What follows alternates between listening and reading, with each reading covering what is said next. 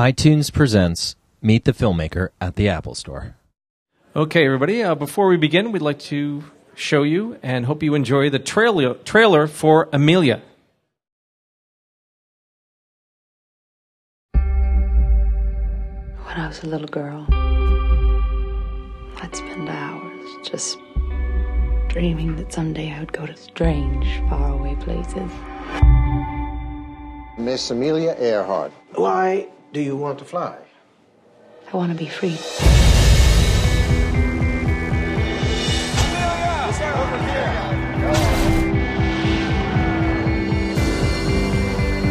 I'm going to fly around the world. It can't be done. Well, let's change that.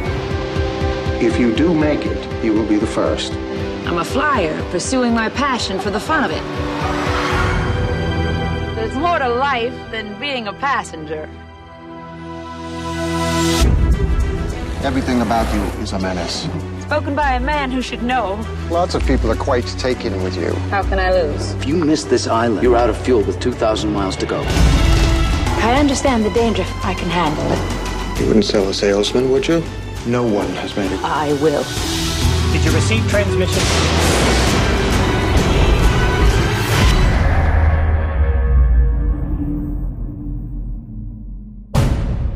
I'll make it. I know I will. I'll go tell the world you're on your way.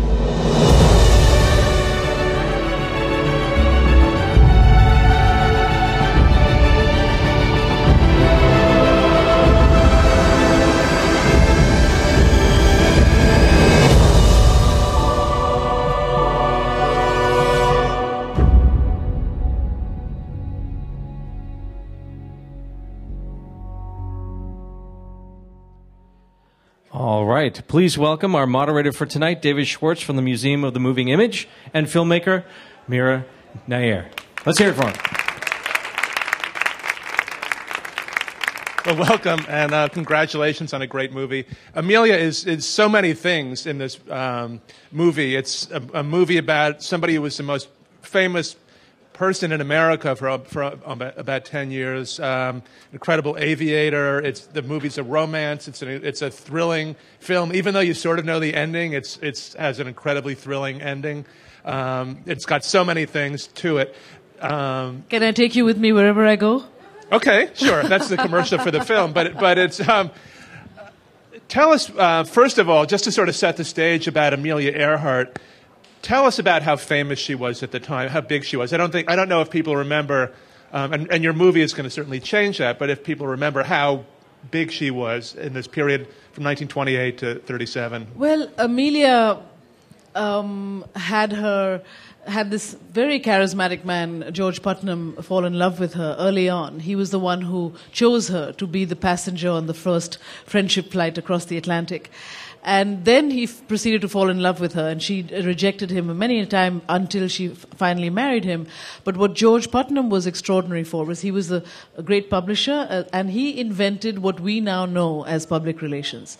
So he saw in her a completely marketable product, which he proceeded to go all out for. So in order for her to fly, because neither of them had real big money to afford these planes, he sort of made her endorse things like waffle irons, and she created her own fashion line, and she sold luggage, she sold cameras. I mean, she became what we think is so commonplace today, the celebrity who endorses product.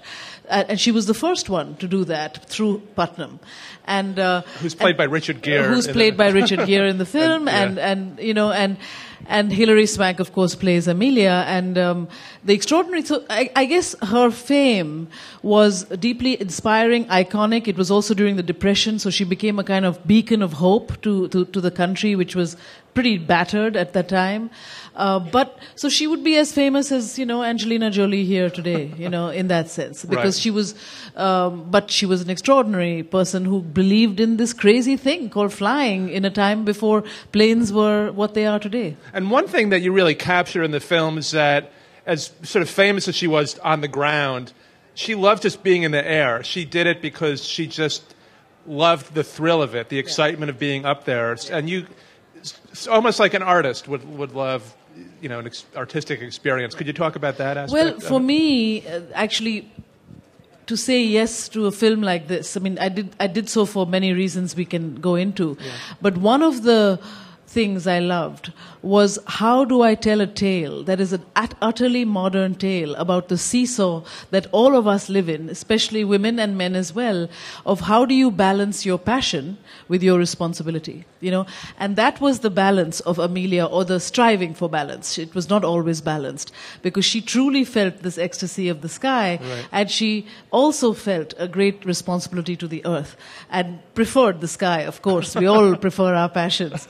But how does she walk that tightrope at a time when women were not expected to do much more than bake cookies? Now, of course, when you're talking about her, for anybody who's followed your career, it sort of sounds like what you've done, because when you started making films with Salaam Bombay, which came out in 1988, there weren't a lot of women making films, and you have had incredible success and gone around the world now with your films. So you must have felt some connection personally to Amelia. I mean, I think in some ways, not in the grand ways that you say, but in some ways, because Amelia, like me, we came from very small towns. I come from a town that Indians don't even know, called Bhubaneswar, Orissa. Very beautiful town with 2,000 temples, but then we were not on any kind of tourist map. And I remember when the first airport was established, I was about 10 years old. And we would run as entertainment for the evening to the airport fields and watch these Fokker friendships land and take off. And I knew I would be on that plane one day, and I wanted to see the world. I knew it. And I think Amelia used to write that flying was a way to annihilate distance and to bring the world closer, right. And so on. But she also, as an 8-year-old, really had a dream. Her father gave her a globe, and she used to count the countries as a kind of lullaby to herself. So she used to spin tales about Morocco and Spain and this and Argentina and Zanzibar. I mean, she was a worldly child, and that really, really attracted me. And what was the main sort of, research for you? There's the books that she wrote, and there's all these books about her. There's film footage of her, of course, from the time. So how did you sort of work on that? Thanks to George Putnam and to her becoming very famous, there's reams of real Amelia around. And so there were extraordinary newsreels of the period in which she's interviewed and talking as well. He made her write everything down. He made her write books. I mean, 20 hours. And many books, like For the Fun of It, which is her great book, right. On flying on every single flight. So I loved her writing. It was very quizzical, wonderful turn of phrase. She would say things like, I fly for the fun of it. Right. Why, somebody asked her, why do you want to fly? And she says, why does a man ride a horse? I mean, because I want to. And I like that kind of plain talking and not making it fancy, and yet not sort of genderizing everything. As a woman, I feel like I should climb the mountain. No, she wanted to fly. She loved the adrenaline of being in the air and looking at, moving in 3 dimensions. And I loved that about her, that she actually did hold a flag for women, and she did a lot like that, like she had to be bigger than herself, but she wasn't, being pretentious about these grand things. It was a passion, just wanted to do them, the fun, and she was just wanting to do it. And Hilary Swank, so could you talk about getting her involved in the film? Because it's hard to imagine anybody else doing that role now that, we see her. And, she had done a film, $1 Million Baby, where she's a boxer, which is also supposed to be, primarily for men. Yeah, I mean, fortunately, when they offered me to direct Amelia, it came with Hilary as Amelia. And I was as interested as I was in Amelia. I was equally, if not more, interested in working with Hilary, because she is, I call her a spiritual daredevil. In that sense, she's a lot like Amelia. She really is a daredevil in her bones, and she has the consummate skill and professionalism about her craft. So she doesn't let you see the preparation. It is really kind of an embodiment of the character rather than the outward appearance, which of course she crazily shares with Amelia Earhart. I mean, the physical look. But it took a month, 1 month at least, to perfect that. The artful artlessness of her windblown hair and so on. She doesn't have the freckles. You had to do movie freckles. 450 freckles a day. A day? Every day? Well, yeah. Perfect continuity on the freckles. And we had a freckle master. I mean, she was amazing. You'll win the Academy Award for freckles. Makeup, I think. The makeup is extraordinary because the freckles are just one element, but we have the looks on Hillary, because the whole movie, for all those who are definitely going to buy tickets here to come see it, the whole movie is shaped around her final flight. So she takes us in the cockpit with you, is sort of my intention, as we go around the world with her, and then we weave in like airplane riding does, through without like as an almost like a dream memory, the contents of her life chronologically, but in and out of the narrative spine of the final flight. So the makeup actually is vastly subtle and different from place to place as she leaves this sort of English rose complexion, becoming a burnished and more tanned, brown, dusted, fantastic look she has by the time she's on her final flight. The movie, in so many of its details, is a physical experience. It's a widescreen, CinemaScope film. One of the stars of the movie, in a way, is the airplanes themselves. Absolutely. So could you talk about, there was this, I guess the main plane that she flew, you had to track down. Yes. You didn't do computer graphics for... This was something I really wanted to... Firstly, I chose to work in anamorphic, in the widescreen, format because of the planes. There was nothing else format in the film, that would give us the width, literally the beautiful expanse of the wings of all these planes, from the Friendship, which is the first plane she flew across the Atlantic, to the Vega, but especially to the Electra, which is the plane that she died in, which is an extraordinary masterpiece of Art Deco design, as well as incredibly gleaming.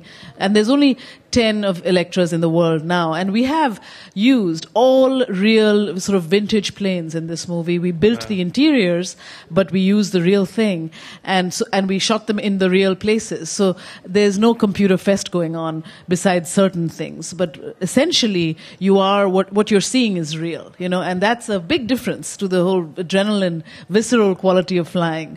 I just met this morning a member of the 99s, which is the first female aviation club that Amelia formed, of 99 members. Now they're all over the world, and today we met with all the 99s in the morning. Wow. And there was a woman who had flown around the world in a smaller plane than the Electra recently, and that's what she noticed about the film. She said, you really feel in the film that you're actually flying over this extraordinarily dizzying expanse of the Pacific or the Atlantic, and the dust and the sort of jugular that you have when you're flying. She said she was all there. And we're so that used was to like the idea music to my ears. Yeah, because we're so used to the idea that the world is small now and everybody's interconnected, but you really show what it's like to before all that, and our desire to fly in the beginning, and then what we are now. And it was Amelia Earhart and Jean Vidal who established what we now know as the shuttle between Boston and New York and Washington, which we just jump on as a commuter bus now. But then they started it. And you mentioned Jean Vidal, who is in real life was Gore Vidal's father, but he was a aviator who fell in love with Amelia. And one of the modern aspects of the film is the relationship. It's a love triangle.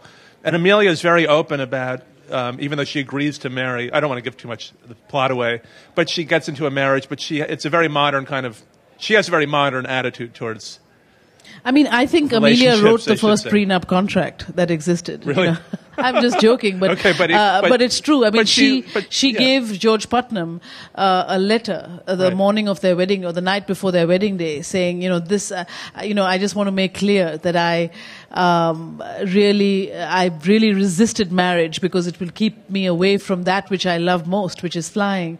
But if we are to marry, I must be able to go away from the confinements of even an attractive cage, unquote. Yeah. And then she says about that she doesn't believe in the medieval code of fidelity, and so she must be allowed to wander as he must.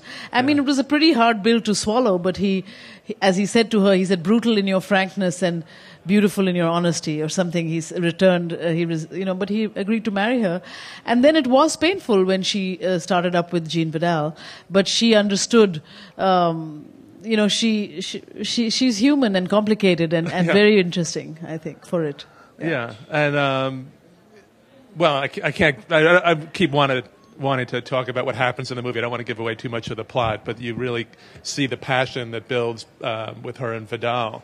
I mean, you really feel it. And so much of the movie is about sort of Amelia and her desires. It's about a woman who's following what she wants in every aspect of her life. In that sense, I want the film, and she is such an inspiration. And when you say when you want to make a film, you want to be in that person's company, you know, for 2 years. And Amelia really, when I finished the film, and it was a long and epic journey because the film is very consciously an epic film.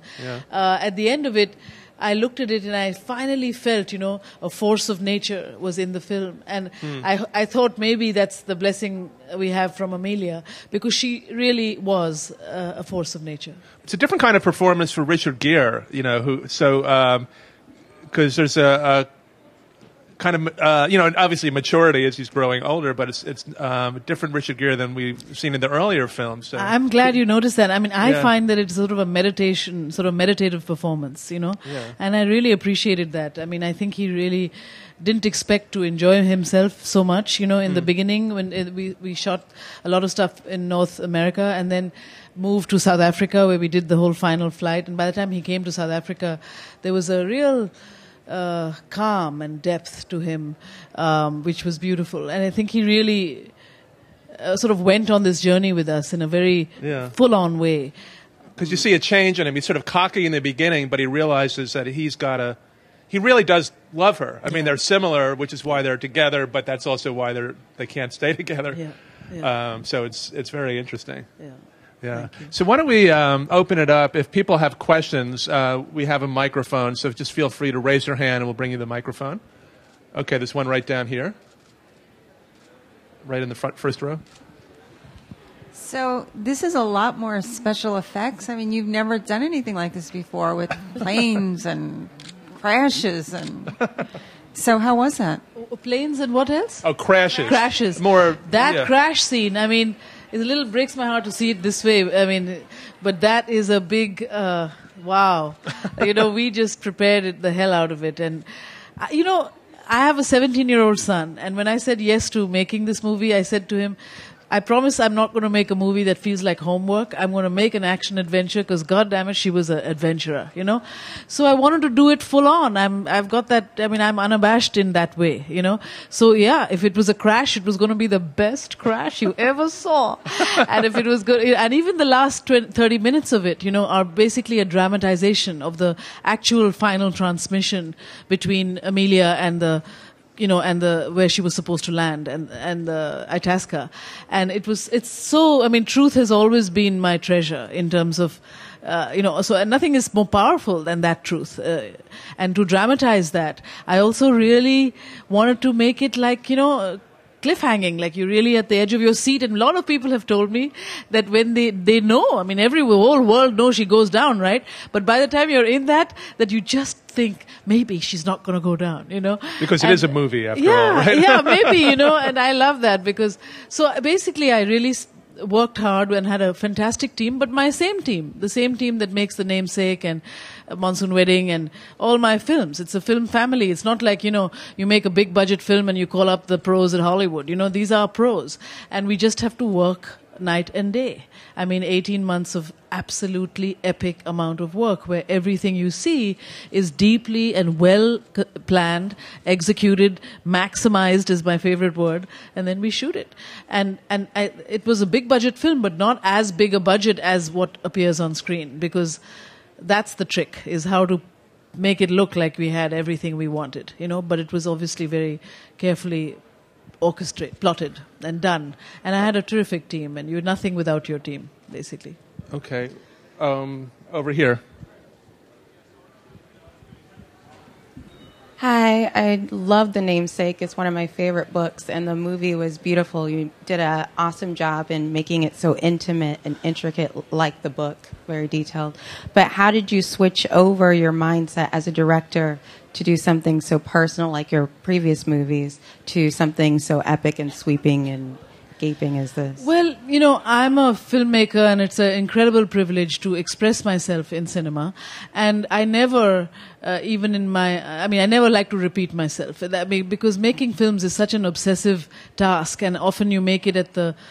You put other interests aside while you're making, and I have a full other life of gardens and children and, you know, and running a film school in East Africa and a whole bunch of stuff I do. So the film's got to be great for me to want to make it, but yet it's about flexing muscles and doing something you've not done. And often I say yes to a bigger studio film if it allows me to have a bigger canvas of even just in cinema, So this was a great, but mostly it was Amelia really who's made me say yes to it, because she's such an interesting character and an enigma to boot, and Hilary is just so consummate. But I really am interested in the worldliness of her ideas, and I wanted to bring that world to the screen, and I wanted to bring it in this sort of way where we had anamorphic, we had the way of really maximizing these amazing birds that fly, the planes, and I would have those facilities and make it larger. But the essence of real cinema is the same thing, human emotion, and people you understand or you don't understand, or you reap what they are trying to do or you don't, So I think Amelia will work if you tell me, that you understand Amelia Earhart's sort of beating heart and her paradoxical behavior and her, her inspiring thing, but really in a way it was also very focused on her own desire to fly. This is what she wanted to do, and she'll do it, and sometimes it's at the risk of other things. And if you go on that journey with me in the film, then it's the same filmmaker who made The Namesake, as this film. It feels like a very intimate film. It's an epic. It gives you all the excitement of an epic and all the detail, but it feels very intimate. Thank you, because which I think is why the ending is so people get so wrapped up in it, because you are so attached to all the different people involved, and you kind of understand what's going on with them. And, ultimately, like Amelia used to say, I do this because for the fun of it. Ultimately, I have to make a movie that I want to go and see. That want to take me on a journey and shows me the world, really makes me feel the dust of the adrenaline, the whole excitement and thrill of flying, That's a wonderful thing. If I can really transport you in that dimension, that's beautiful. And cinema can do that in a way not much other mediums can. Okay, there's a question right over here. Thank you. Hi, I actually have two questions. One is, do you go into it all the issue that I've heard that she was underprepared or not up to the task of flying around the world? And two, do you investigate at all what has been talked about often was that she really was a gay woman and that the marriage was a marriage of convenience and her real life, in terms of her love life, was hidden? Was what? Gay. Hidden. That she was hidden. Homosexual.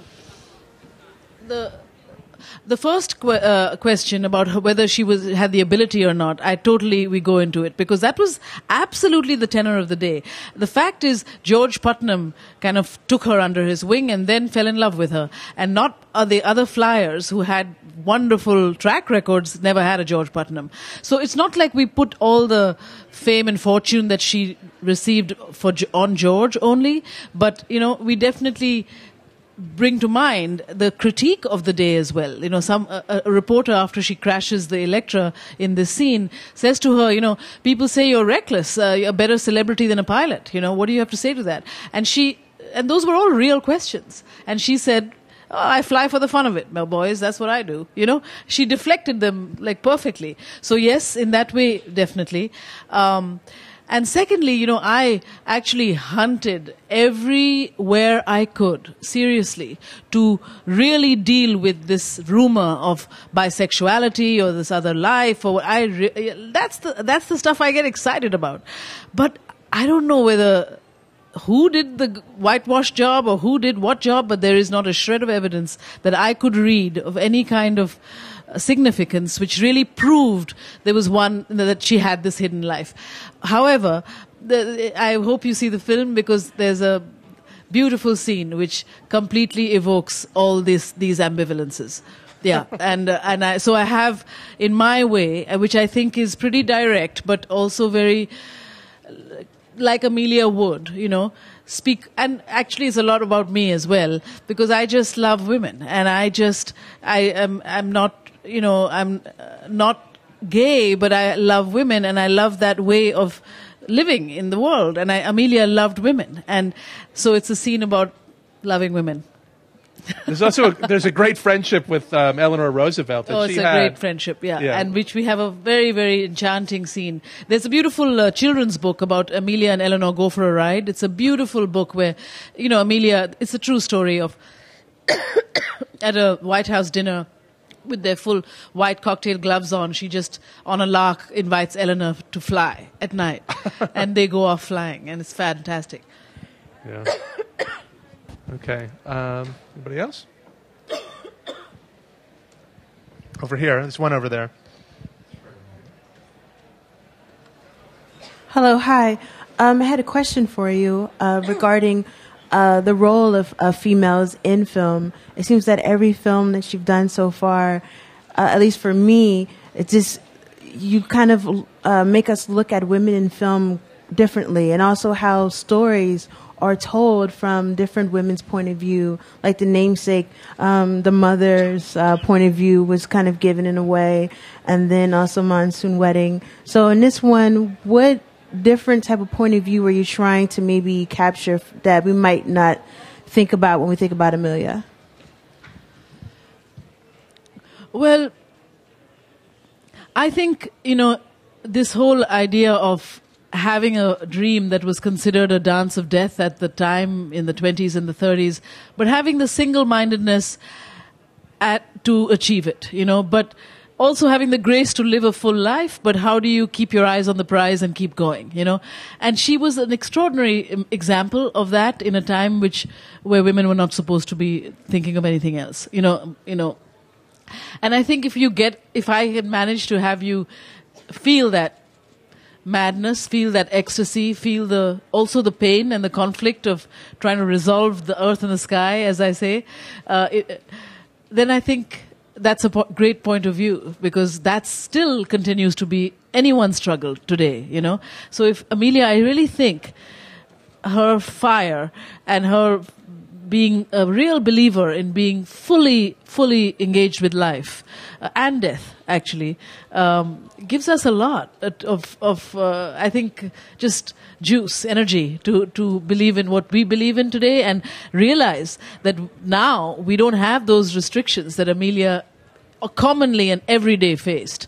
But today, we really have to seize the moment and live what we believe in. That's what she taught us, and that's what a lot of women have taught us. But it's nice to remember them, and to remember them as all warts and all, like the humanity of them, which is much more complicated than sometimes the icon, the icon that we always see on stamps, Could you tell us a bit about your school in Africa that you mentioned in the beginning? Because, you're obviously interested in empowering people to make their own films and tell their own stories. And yeah. Well, sure. I love to talk about Maisha. Maisha is the name that I was going to give my daughter until I had a son. So this name was going a-begging, and it's a Swahili word that means zest for life, a lifeist, being intoxicated with life, like Amelia is and I am. So Maisha became the name of our school. Basically, I've lived in East Africa ever since I made Mississippi Masala, which I started in 1989. And I live in Uganda, and I intend to pretty much grow old there. Because I live there, perhaps, I get offered sometimes, whenever Hollywood chooses to make a film set in Africa, it usually comes my way. And I just was getting really tired of seeing so little of the Africa that I know, that I live in, Uganda specifically, on screen. And then whenever the occasional times we do see Africa on screen, it's always made by not someone who is African. So no images were coming to me that in any way represented the kind of dignity and beauty and power of my everyday life in Uganda, And so I set up Maisha with a bunch of us very committed folk, and we set up a free school, where I invite writers and directors from all over the world to come and work with our students who come from Rwanda, Kenya, Tanzania, and Uganda. And we give about 48 fellowships for every summer institute, which is a 6-week boot camp of cinema, that we choose 3 scripts out of the students, and then the students produce, direct, shoot, edit, complete, and cast everything, create these 3 20-minute movies every year. And then all year round, our mentors go to the 4 countries and teach the art of screenwriting, so that the pool of applicants to our summer lab is more and more each year. So the idea is to create local film culture and to create it at high standard and to create it free at the moment. And the mantra, the basic belief of Maisha is if we don't tell our own stories, no one else will. And I'm actually very grateful to the Apple Store. At one point, we were chosen to be the charity of choice, and they gave us 6 editing suites for Apple. So I'm very happy to be here to thank you again, because it's an extraordinary pulsating place, Maisha, and now we have a substantial grant that I'm raising matching funds for so that we can actually physically build our school. Right. Yeah. And you actually we have time for 2 more questions. Okay, 2 more questions. So one right over here. Okay. I've been an enormous admirer of you for a long time. I live in Brazil. I'm from Brazil. And your movies do get there, which is wonderful. I'm thrilled. And now, here, right now, my admiration grew exponentially, because I couldn't imagine that besides making those beautiful movies, those great movies, very well done, you are a mother and you direct a school movie. Well, I have a lot of amazing people who run it and do it, but I'm very much the shepherd. Mentor there, yeah. And I would like to hear something about your story. About you touched it briefly in the beginning, but how was your beginning in making movies, and how did you brave Hollywood's woods? That kind of Hollywood woods. Well, I began in political theater. I was in a theater group in Calcutta and in Delhi, where we worked together with a bunch of actors when I was like 16, 17, and we would make our own plays, and then we would take them out in the streets and engage the public, and I used to think I was an actor, and I'm not a bad actor, but I rejected scholarships to study abroad in England because they had colonized us for too long, and and I went to university in Delhi, and then I used to pursue acting. I always played the boy in my Irish Catholic convent school where I went to school. I was always Daddy Longlegs and a captain of HMS Pinafore. And then I became a woman, when I went to college. But then I actually saw Love Story on screen and saw this institution that looked like it had money to give a scholarship student in India. And I applied to Harvard, where Ryan O'Neal was cavorting about with Ally McGraw in Love Story. And I know I'm telling a story, but it's true. And got a scholarship, a full scholarship to come to Harvard, and I was 19 years old, 18 and a half.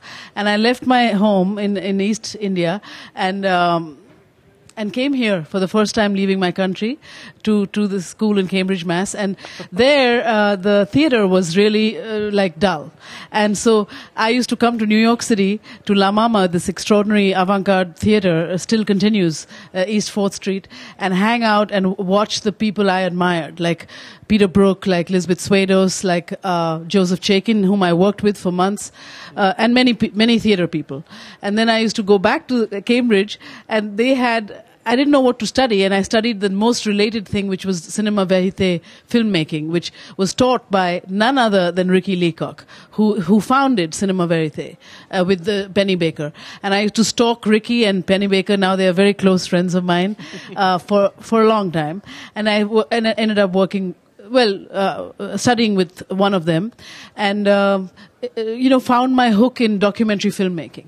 And for about 7 years, made films in India of, strippers and street kids and all kinds of things people that interested me. But really in the old cinema verite classic way, where you find a character, you live with them, 2 months later you bring in the camera and sound, you hope something interesting is going to happen, and then you shoot it, and then 8 months later you make your own film of that. You know what I mean? Anyway, it's a very painstaking but pure form of cinema. And I made these films for about 8 years, and then, used to struggle to find audiences for them, and then and I was supposed to be fairly successful, but documentaries in the 80s, I mean, you can't find people.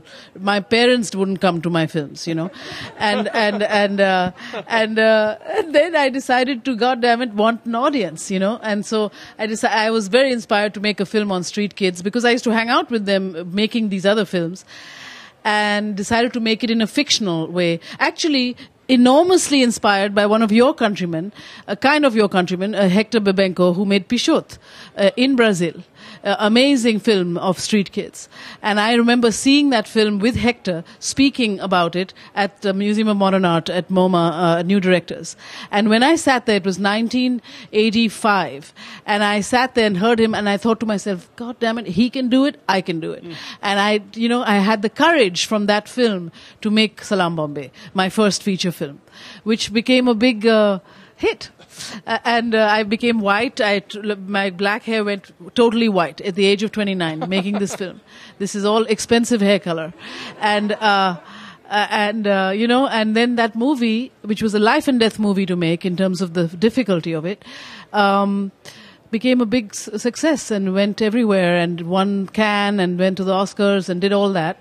And then I had sort of a plate from which to go a-begging again. Your life would make a good movie. Please, David. Believe in selling tickets. Our last question over here. Okay, one more question. Hi, thank you for being here. Love. Okay. Can you talk about at what stage in the screenwriting process you get involved with or you get involved in anyway. Do you ever make any changes to the screenplay? Do you ever, is there something specific you look for in the script? And, how does your involvement alter what we see on screen? Well, it's a broad question and it differs from project to project. But usually in my own films, I'm an independent filmmaker and I make and produce and direct pretty much my own stuff like Namesake or Monsoon Wedding and Salaam Bombay, many films, Mississippi Masala. But those films originate often from my own ideas or a novel I've read which we buy and adapt. And I am fortunate to have a very close friend. My best friend is Suni Tarapurwala, who's my screenwriting collaborator, and she's the screenwriter really. And we understand each other so perfectly that it's a very collaborative and very fluid also process, but a very rigorous one as well. With a studio film or with an Amelia, I get offered a script, and in this case. And the script, I must say, the one I was offered, I was not as interested in as her life as I knew it, and as I could read about in terms of the stuff she'd written and the newsreels and so on. And then I actually brought in a writer I very much admire, Anna Hamilton Felon, to come in, and then we sort of charted a course of the journey. I mean, it's hard with iconic image people like Amelia because you should be totally truthful to the chronology of her actual life, which is what we are. But what you leave in, what you take out, all that stuff is a hugely immersed process, And so Anna wrote drafts, and then it was completely fluid right until editing, where we are doing additional dialogue and so it's a very fluid and ongoing and deeply collaborative process. Yeah. She probably has a script for you to direct. I know, Well, I should say, in addition to the movie, there's a great companion book, a really beautiful book that has. Is it here? I have my copy. Yeah, which, it's a beautiful book that Rizzoli published that we all, the filmmakers made. Because it has great pictures from the film and also amazing pictures of real Amelia. And so recommend that as well. I'm signing books at Rizzoli on the 27th of this month. Yeah. Okay. Well, good luck. I know you're excited about the film coming out. I good hope luck. You all see it. Good luck with it, and thanks for being here. Thank you so much. Thanks.